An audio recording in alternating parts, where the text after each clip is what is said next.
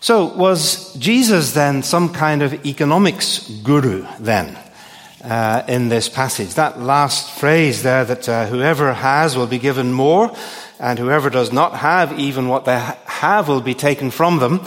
I mean, that sounds a bit like what we all know, don't we? That the rich get richer and the poor get poorer. Or as Leonard Cohen put it, everyone knows the fight is fixed. The poor stay poor, the rich get rich. That's how it goes, and everybody knows. It's a kind of economic law. We see plenty of that in our world today and even in our own country.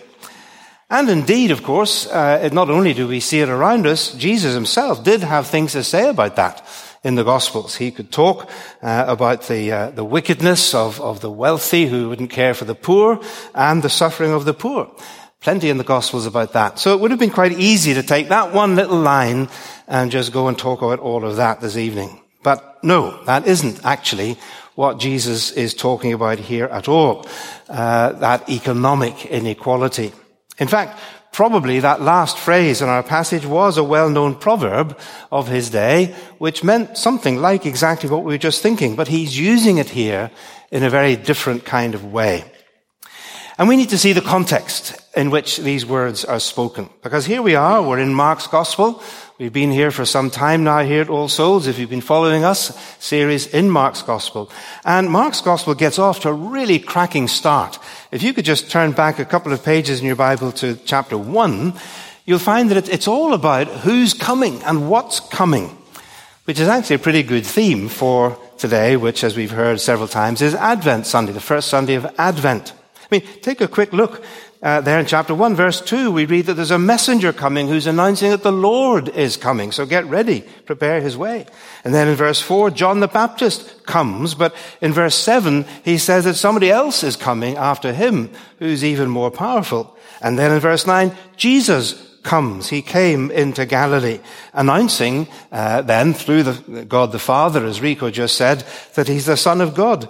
And then by verse 15, we read that Jesus comes into Galilee preaching that the kingdom of God has come, and that that's good news that the people should enjoy. So there's lots and lots of comings and expectations going on in these early chapters of Mark, especially that the kingdom of God has come.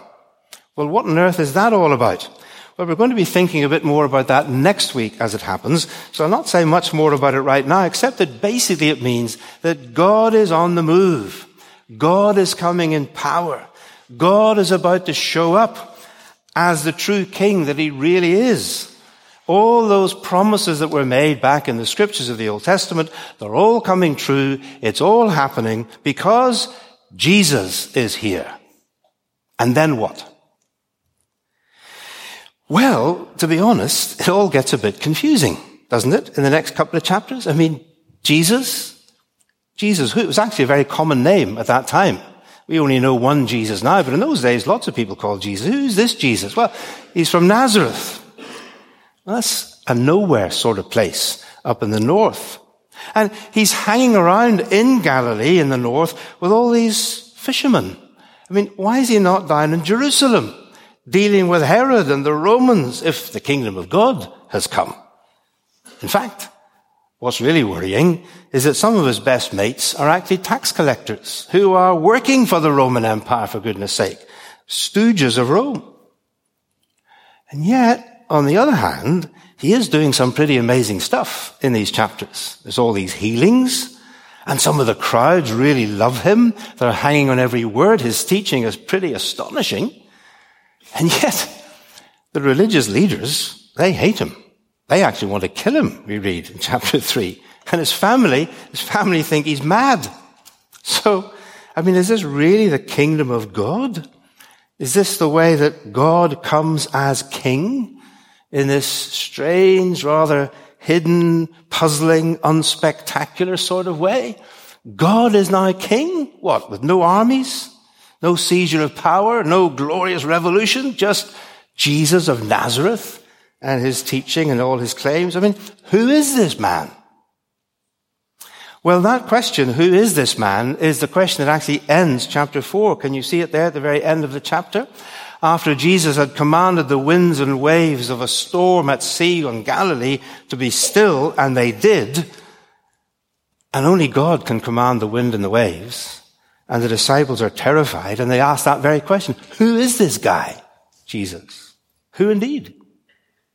So in between those first 3 chapters and that end of chapter 4, Mark records Jesus addressing all that confusion and discouragement of the followers of Jesus at the time. And he does it, first of all, as we saw over the last couple of weeks, with a parable of the sower and the soils. And as you may remember, if you were here a couple of weeks ago, Will Steinman is explaining that Jesus was basically sifting those who are hanging around and following him, and basically distinguishing between those who truly would come and hear and accept his word and repent and believe the gospel and become his followers. And on the other hand, those who wouldn't really follow a little while and then fall away. And then last week, if you were here, you remember Rico talking about the parable of, 4 different sort of soils that the seed fell into, but really only 2 kinds of soil. It was the productive, deep-rooted soil in which the seed could grow and bear fruit. And there was the unproductive. 3 types, but all unproductive. And what makes the crucial difference in these stories? And there it is, can you see, in verse 9, when Jesus said, whoever has ears to hear, let them hear. And that's repeated again. He says it again in verse 23, and it comes again in verse 24. Consider carefully what you hear. In fact, it begins in verse 3 when he says, listen up. It's the same verb. And again in verse 33, where we read that he was speaking to them as much as they could understand, says our Bibles, but the word again is as much as they could hear and take with their listening. And that's the reason for our title. That's the reason why I've given this talk that you can see on the screen. When God shows up, pay attention. When Jesus is speaking, listen up. When I was a little boy, my mother, one of my memories of her often saying to me was, do you hear me, Christopher?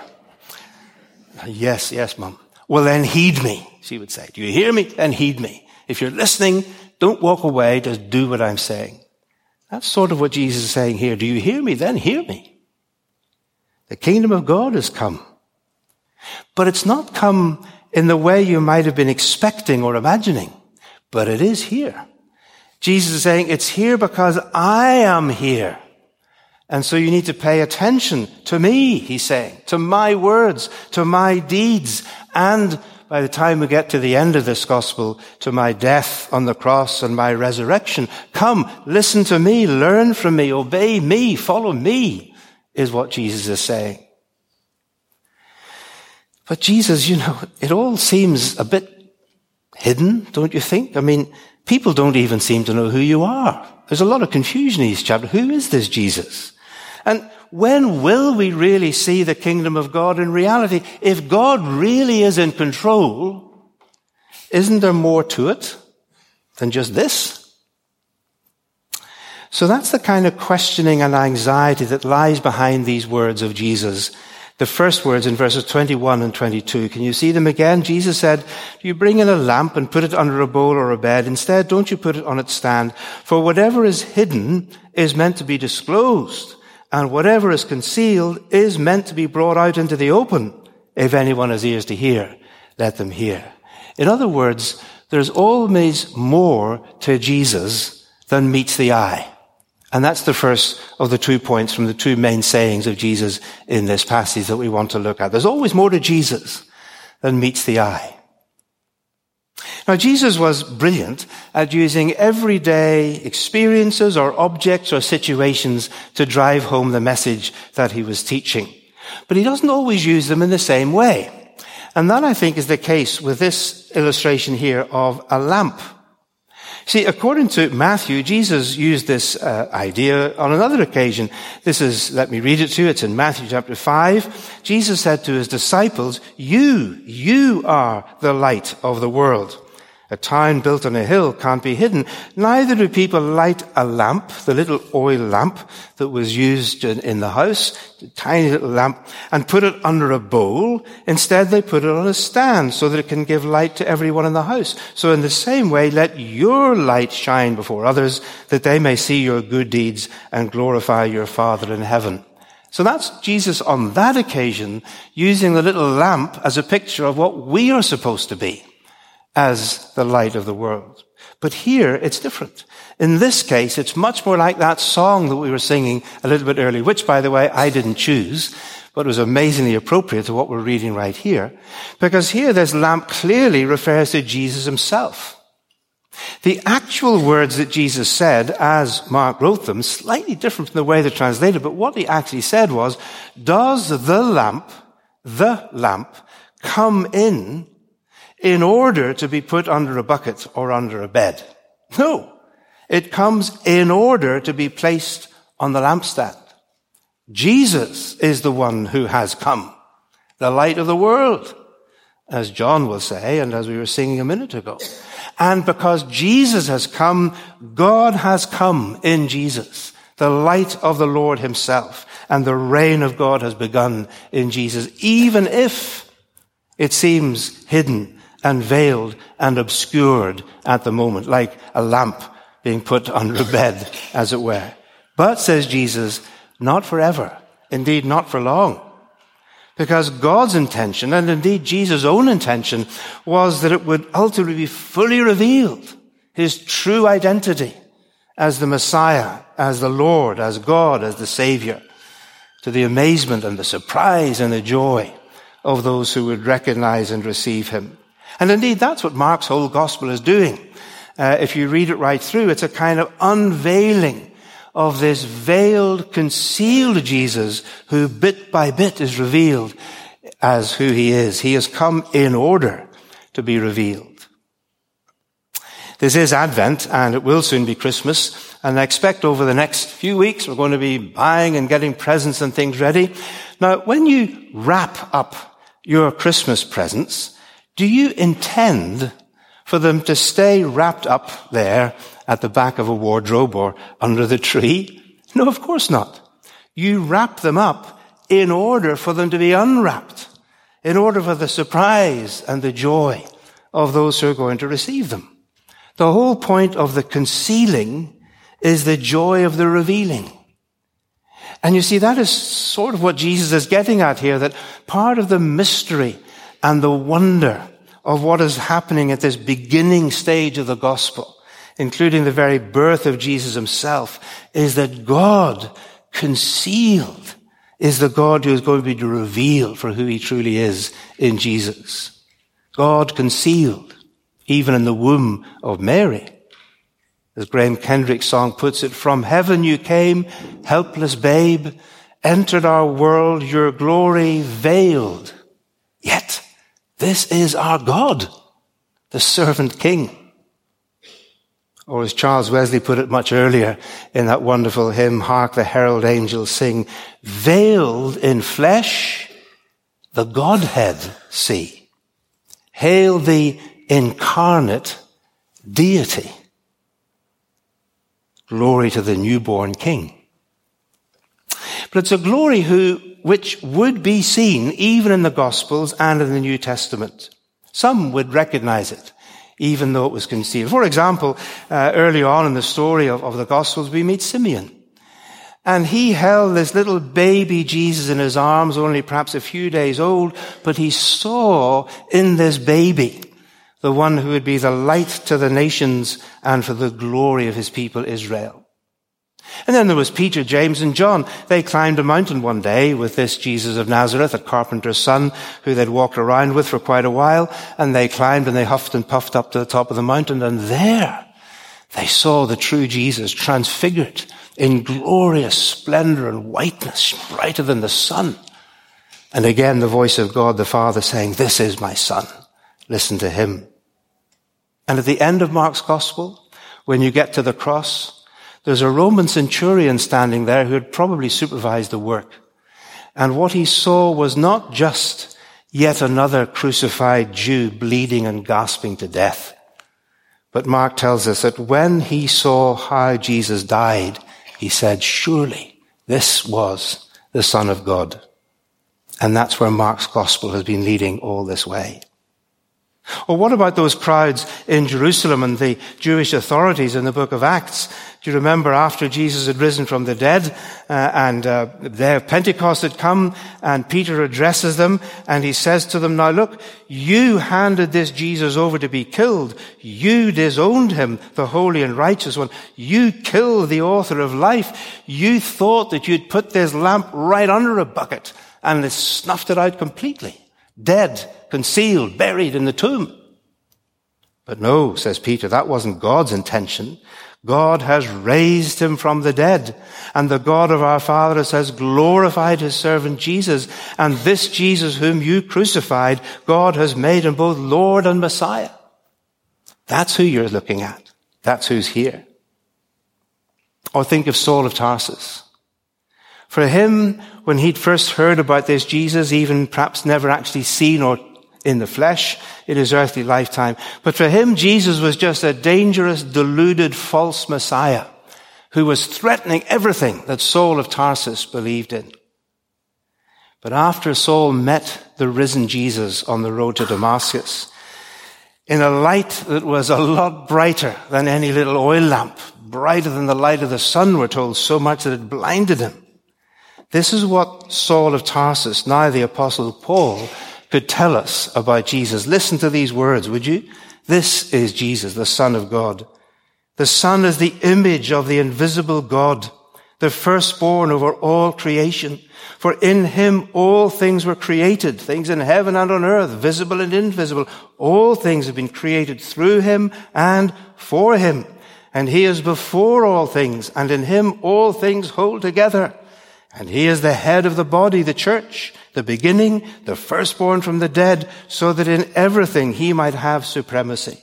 For God was pleased to have all his fullness, all the fullness of God, dwell in him, Christ, and through him to reconcile to himself all things in heaven and on earth by making peace through his blood shed on the cross. That's Jesus unwrapped.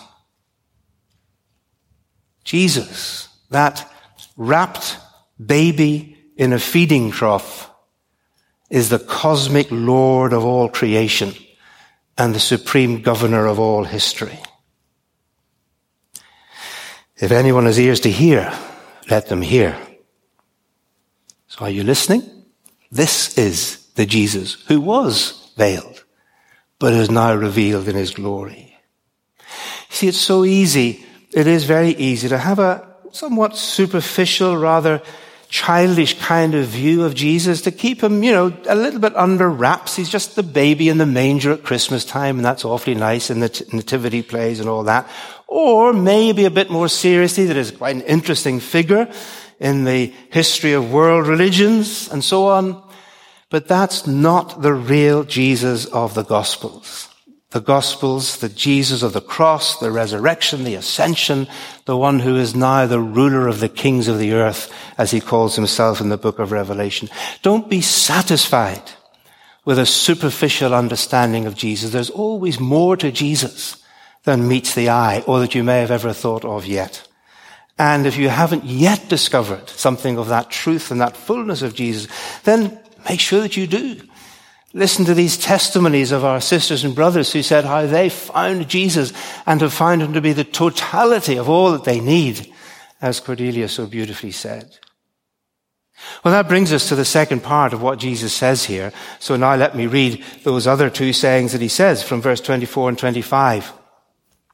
Jesus went on to say, "Consider carefully what you hear," he continued, "because with the measure that you use, it will be measured to you, and even more. So whoever has will be given more, and whoever does not have, even what they have will be taken from them." And what I've called this is that there's always more to learn from Jesus than you have already.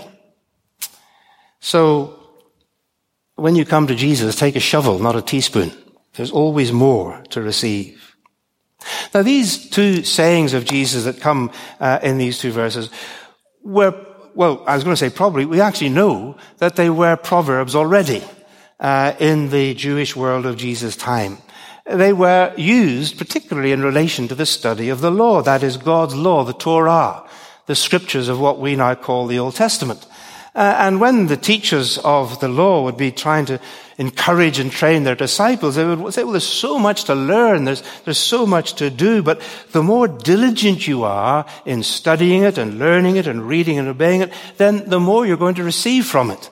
The more you will understand the ways of God and know Him and be blessed by Him and so on. So they use these kind of sayings as that sort of encouragement. It's a bit like two of our fairly popular proverbs. You know how we sometimes say, you only get out of it what you put into it. You know, we say that sometimes like things like sports training. You know, if you really want to be a good sportsman, you have to put a lot in if you're going to get anything out. Or perhaps some of the musicians would tell us that that's very true of any kind of musical performance or skill. You only get what you put in. Or belonging to a club or a society. You know, what are you going to get? Well, you only get out what you're prepared to put in a sense. And the other saying is a little bit like when we sometimes talk about use it or lose it. You know, about bodily health or physical fitness. You're either got to use what you've got by way of your bodily strength, or in the end it will wither. You know, use it and it'll get stronger, but be lazy and you lose even what you think you had. And Jesus is saying that there's something in our spiritual lives in relation to Him and His teaching, which is a bit like that. And so you make a start with Jesus. These people were beginning to accept Him and beginning to accept and understand Him and the kingdom of God. But Jesus says, you know, there's so much more to learn and to receive from me. And I think the first thing is that that's a wonderful word for Sammy and Sam and Cordelia and Pearl, who stood before us. Wasn't it wonderful testimonies to hear them say those things? To say, yes, this is wonderful, and particularly for Sammy, that this is the beginning, this is just the start of a whole journey with the Lord Jesus Christ. And there's so much more to learn from Him, to receive from Him, to be blessed by Him. There was an old Christian farmer once, apparently, who was asked why he seemed to prosper so much. And he said, well, I shovel in my faith, and God shovels in His blessing. But He's got a bigger shovel. And when it comes to listening and learning from Jesus, as I said, take a shovel, not a teaspoon. Listen, learn, grow, receive. There's always more to learn and to receive all through life. But I think there's a word here also, not just for our dear sisters and brothers who were baptized and confirmed their baptism vows this morning. There's also a word for those of us who are kind of, long-term Christians. We've been coming to church maybe for years. And I just wonder, are you still coming to receive more and willing in that sense to put in the effort and coming with that shovel to receive as much as you can possibly get from the Lord? Hungry, wanting to grow and to learn and to see what God is doing and giving in the kingdom of God. Because you see, there's echoes here of what Jesus had said in verse 11, where if you just look down, Jesus had said to His disciples and to those who were following Him seriously, He said, look, to you has been given something. You've been given an understanding of the kingdom of God. You get it. You have begun to grasp what it means to follow Jesus and to trust Him, to repent of your sins and to believe the gospel. But that's not just a blessing, it's a responsibility to go on receiving and sharing. The measure you use will be the measure that you receive. And more, because God is no one's debtor. God will always give us more. So I ask that question, what measure do you use to invest in your Christian life and Christian growth? Is the measure you use for your Christianity, your faith, your personal faith in Jesus, is that measure anything like the measure that you use to invest in your career or your home and family or your sports club or whatever passion or hobby you might have? What size of a receptacle do you bring when it comes to learning from Jesus and from the scriptures? When you come to church, as we've just all done to this building, what's your mental attitude? What is the way in which you come? Sometimes people ask me a question because I'm one of the preaching team, and they say that, when you sit in the audience, when you're not preaching, you sit there, do you listen to other people preaching their sermons with a kind of critical ear, thinking to yourself, well, I could do better than that, And I have to say, genuinely, no. I mean, of course, that we're all different preachers. We preach in different ways. And those of us who are on the preaching team and meet regularly every Tuesday at Preacher's Breakfast, we know that we have lots to learn, that we always strive to help one another, to do better. But when I come to church to sit in the congregation, I want to hear God. And I want to hear him not just in the preaching of the word, of course then, but also in the songs and the readings, the music that we hear, because we know that our musicians, our choir, they pray about what they sing and what they lead us with. They're wanting us to hear God through what they say and sing, and as we sing it with them. And when we open the scriptures together and someone preaches, I look forward. I deliberately try to say, what is God wanting to say here in this passage? Because I want to be fed. I want to be encouraged. I need God to take me back into next week and its work. Sometimes I want to be challenged or to be strengthened, whatever it is that God is saying. And I wonder if that's you. Is that the way you are seeing your membership of church and coming week by week to receive more and more and more of what God will give you? But we need to realize that Jesus is talking about the kingdom of God here. And the kingdom of God is much bigger than what just happens in church. Because God is at work in the world, and we'll think a little bit more about this next week. God reigns. He's not just in the church. Jesus, as I said, is the ruler of the kings of the earth. So the challenge also to us is, are we looking for God and listening for God in our everyday lives out there in the world when we go back on a Monday to a Friday? When we look at what's happening in the world around us, the immediate surroundings of our home or our family or our workplace, or the national and international arena, are we looking for those signs of the kingdom of God and listening for his voice and saying, God, what are you doing? What are you saying in my circumstances? The trouble is, in our culture, that as Christians, we're so surrounded, a bit like exiles in a strange land, in a culture where God, the very idea of God, well, we don't do God anymore. God's no longer part of everyday life or custom, except on exceptional occasions like the Queen's funeral. But otherwise, basically, God has sort of disappeared from the public arena, and we let that happen. I've just been reading a book recently by a Dutch scholar called Stefan Paas. It's called Pilgrims and Priests, Christian Mission in a Post-Christian Society. And I thought this was rather good. I thought I'd just read it to you. He said, once God lived just around the corner. Now it seems that he has left for parts unknown. In the cultural exile of Christianity in the West, we fear that this is no longer God's world. He's turned a deaf ear. God is withdrawn from the world. And gradually, but certainly, he disappears also from our thoughts and our considerations. We may sometimes feel him in the depths of our soul or in church, but the absence of God in daily life seems a fact. Thus, the secularization of our imagination follows the secularization of society. And this inability to see God working in the ordinary and the mundane means that we look at the world as if God is no longer at work there. We think he's just dropped us off in Babylon and then abandoned us. And it's up to us to find our way back to Jerusalem, he says. But it was Jeremiah who told those exiles in Babylon that God was there with them, that they could hear his voice, that they could see him at work. And so again, I want to challenge us. Do you bring the God questions into everyday life and work? Where do I see the hand of God? What is God saying to me in this thought, this idea that I've had, this moment, this opportunity, this conversation, these impulses, these odd things that just seem to happen? Are we mindful of God? We talk a lot about mindfulness these days. Are we alert and awake and listening for God in our lives day by day? I think Jesus is saying something like that when he reminds us of himself being there and the kingdom of God being at work. And so that brings us therefore to our final thought. God is at work. Jesus is speaking. But are we listening? If anyone has ears to hear, said Jesus, let them hear. Let's pray. as our musicians return to lead us in the final song. Dear Lord Jesus Christ, we thank you that you're here present with us this evening as we've gathered in your name to sing your praises and to hear your word.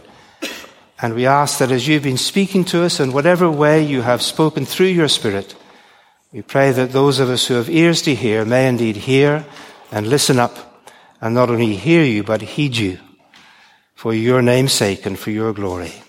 Amen.